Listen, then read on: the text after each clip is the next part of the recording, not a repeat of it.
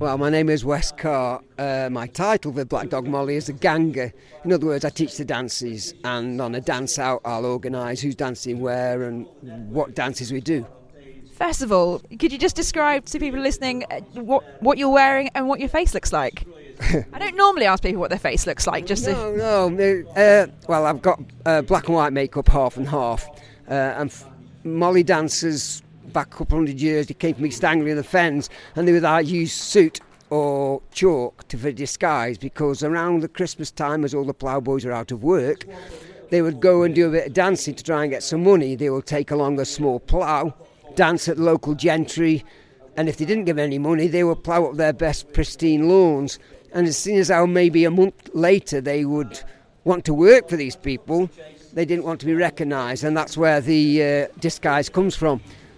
We do the black and white because it signifies the white for the china clay, for the pottery industry, and the black was for obviously demised mining community, and that's what these signify for us. And you're is it a coat you're wearing? A rag jacket. So it's all sort of, it actually keeps you warm in these lovely balmy February evenings. So there's lots of rags all sewn into it, so it's quite heavy and it's quite warm. I have a waistcoat on with our emblem on the back, Black Dog Molly. Lots of badges, mainly people who we danced with in the past, swap badges, that sort of thing. White grandad shirt with a red neckerchief, and then the rest I have string around the trousers, obviously to stop the rats running up, and we wear boots and then colourful scarves as well. Tell me the history then of Black Dog Molly. Well, Black Dog Molly actually started in 1984, so we've been going for quite some time. It's a mix, men and women, all are welcome. And so, as I say, it's been going since 1984. I've actually been since January 93, so I've just done 25 years myself.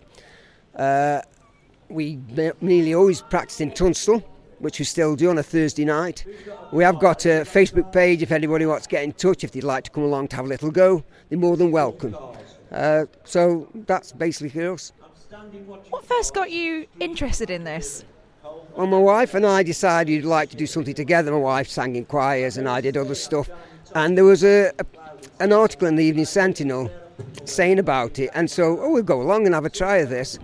So we went along to the Ryan Hall in Tunstall, and there was two people there. One was a musician and one was a dancer who knew the dances, but they haven't been doing it for quite some time. They met fortnightly. But coincidentally on that night, another woman turned up. She'd seen the article, so we did say, we better go upstairs. We've got 4 dancers, 1 musician. So for that year, we learnt 3 dances, and we danced out. We're doing these 3 dances, and then we just keep alternating them as we went through the day. So that's how we started it. But I say it'd been going prior to that. But mainly, my wife and I decided we'd like to do something together. How difficult is it to learn the dances? Because I've just been watching you, and it looks really complicated, some of the moves. No, it isn't. If it was complicated, our lot couldn't do it. No, I don't mean that. It's quite easy to pick up, to be honest. Only a few basic steps. It's not hard. I mean, it wouldn't have been hard because these people who did it originally, they would just simplify some country dances because they didn't practice every week. They would just meet up, have a few drinks, and just do a bit of, in the things that are written down, it said, and then they did a lot of dodging about. So that's the sort of thing that we had to pick up and try and do some choreography to. A little bit of dodging about. That sounds about my kind of dancing as well.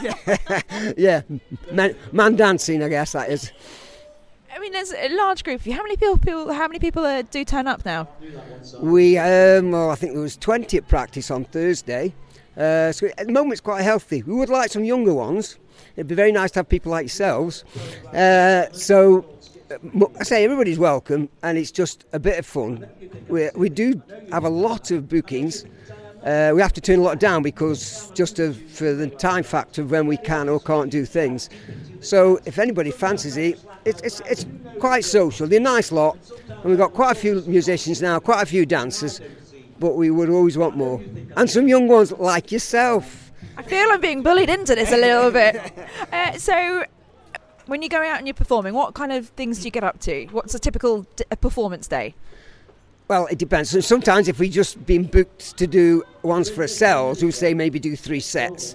But sometimes we dance with other sides, so we'll be dancing different parts of a town, say in Buxton, and we'll be dancing along with, say, 3 other sides. We'll do it alternately, and then we'll move on to another spot and dance with some different sides, and that type of thing. That's how it takes it. I know you've got badges from all the different groups that you've danced with. Is there any sort of rivalry between you? Not for us personally. I think sometimes you get... You see, that sounds crazy. I think you get a little bit of snobbery sometimes. If you only have to read the Morris Federation magazine, which I can get in trouble for saying this, but some of them are a little bit stuck up. And if you actually did it perfectly, like sometimes they try and say you should do, then you wouldn't get anybody doing it. We're a social side. We do it, I think, quite well most of the time, and that's good enough. Let's have a look at some of these badges then. Okay. I mean, how many sides is it then that each group? That was my wife's favourite.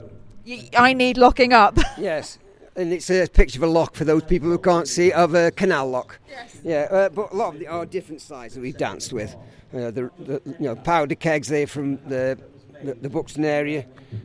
This is one of our own, of course, and they mainly just different sides we dance with. Stone the Crows and lots of sides you see. I can't read upside down. Yes. Rosie and Jim, have you danced with them? Well, possibly. I think when my son was quite young, I think he gave me that one, so it has to stay there. Absolutely, doesn't it? Yeah. What's your favourite dance then to do? Am I correct in calling it a dance? Yes, by the way? Yes. My favourite dance at the moment, I would say Stockton Brook. Speed the Plough, and we do a miners dance, which I put together a little while ago, and it was in a commemoration for the mining industry. So we actually do where the wheel is going round, the miners get taken down to the shaft, we pick up our pickaxes, do a lot of hewing of the coal, we have explosions, we have pit ponies. Not really have pit ponies, listeners, we pretend. The music is brilliant, the musicians play it really well. It's in a minor key, so it really does sound a little bit sad because it is called the last shift. So when the people come back up doing the machinery in dance and the wheel turns for the last time because we slow it right down and then stop, it's quite moving. I always find it moving. Whenever I explain it, I can't help myself. I feel myself filling up. Yeah, I can see as well. Yeah. Stupid. It's not stupid. That's kind of what it's about, though, isn't it? It's about that emotional connection. Well, a friend of mine, he's an old miner. He comes from the northeast. He's 94 now, Bob. And he told me quite a few stories when he was in the mine. He came down to the potteries to work in the mines. And I got some ideas off him about the tubs and a few other things that I implemented in the dance itself. And his son actually showed him on the internet the dance itself. So when I had finished it, because I said it's for Bob because he helped. What do people say to you when you tell them that you're part of Black Dog Molly, you're a Morris dancer? What kind of reaction do you get? Well, some people think it's great. Some people wonder why. I think a lot of people wonder why. And possibly I might have thought of that when I was a lot younger. As it is now, it's a great social thing to do. It keeps you a little fit. A lot of people who used to work with, I saw some the other week and they said, "Are you still doing that daft dancing?" So yeah, that's some people's reaction, of course.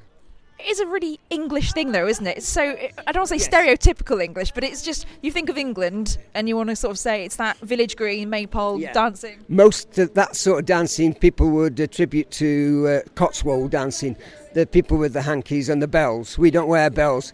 I think most people think Morris dancing, they hear the bells and they see the hankies, and there's different styles. There's Cotswold, there's North West, there's the Border style, there's Molly style, and then you get into clogging and all that sort of thing. So yes, I think that is what most people would think about the Cotswold style of dance. And you have sticks, don't you? Yes, traditionally Molly dancing wouldn't have sticks, but we decided to do some stick dances as well. People like to see stick dances. I think they like to hear the sound as well. Yes, that's right. And what would you like to see over the next year or so when it comes to Black Dog Molly? it'd be nice to see some younger people joining in. I think it would be quite good, but it was just doing some different dance outs, I guess. We do a lot of things that are similar. We do end and well dressing for the last few years. That sort of thing is traditional for well dressing, of course. And it's just to carry on as we are and just enjoy it, and that's the main part of it.